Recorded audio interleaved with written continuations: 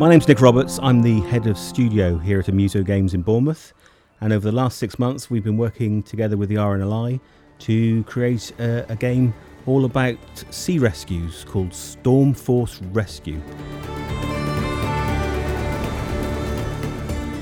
So many games are all about shooting and killing things, but what I really love about RNLI Storm Force Rescue is it's about the positive things in life. It's about saving lives, and it's about education, and it's about just giving children a fun way of getting those really important safety messages across. And so it's there's no guns and there's no violence. It's just all about learning the best way to react in certain scenarios. I'm from the generation that my introduction to the RNLI as a young lad in Ludlow in Shropshire, which was landlocked, was watching Blue Peter growing up after school. And so that's where I started to learn about lifeboats and the really important work that the RNLI does. But children don't watch TV the way we used to in the 1980s. So many children today get their knowledge through video games and small screens, whether it's phones or tablets. So to bring this game to that audience is a really important goal. At the very beginning of the project, we were very impressed by RNLI's children's magazine, Stormforce, and that gave us a beautiful set of characters to put into the centre of the world of the game. We have Sandy, who is a lifeguard who presents all the safety information, and everyone loves Stormy Stan. He gets introduced halfway through the game when we get to the bigger lifeboat, and you begin as a lifeguard on a beach, actually modelled on Bournemouth Beach.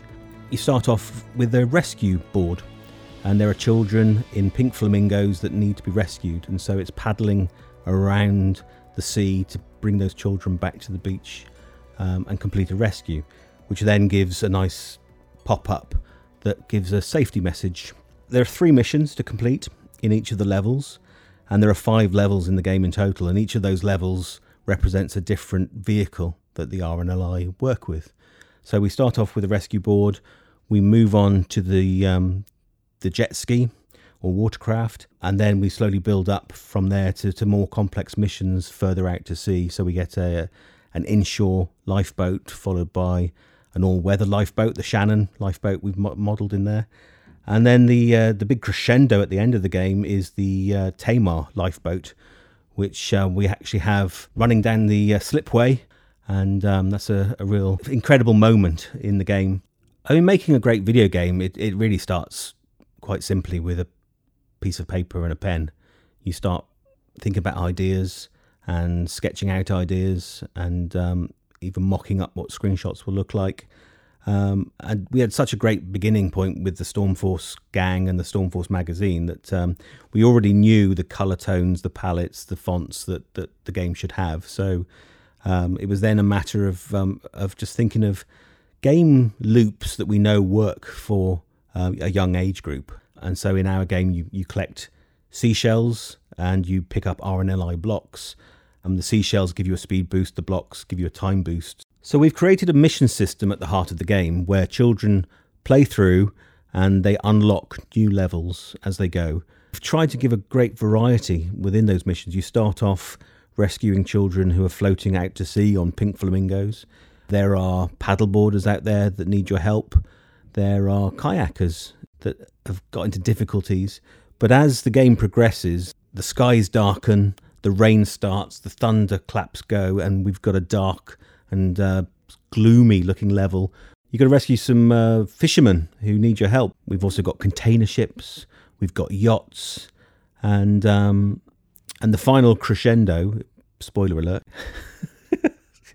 is a fantastic level where the ship's going down. You've got to get there fast because you want to rescue the poor crew. We've got a really great team here. We've got 3D artists who have created the lifeboats and the characters that we see in the game.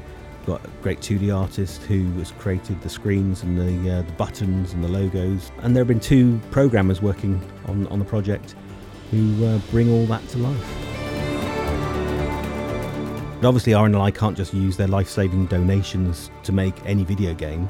So it's been fantastic that this 200th birthday anniversary has come along, and And that's opened up special donated funds that we can use in such a way to create a game for the birthday celebrations that will engage that younger audience, engage the children, and get them involved in the RNLI in a real positive way.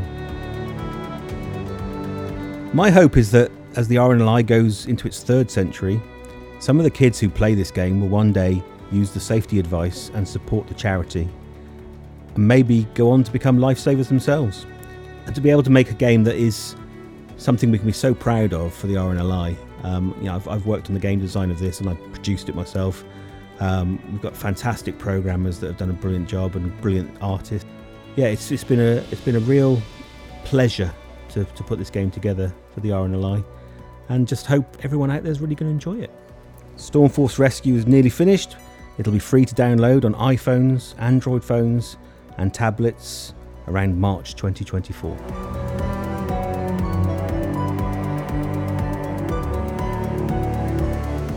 Hello, I'm Ashley Jones. I'm Water Safety and Drowning Prevention Manager for Swim England. You've been listening to part of the RNLI's 200 Voices collection. To hear more remarkable stories, head to rnli.org/200 voices or subscribe to the RNLI wherever you get your podcasts.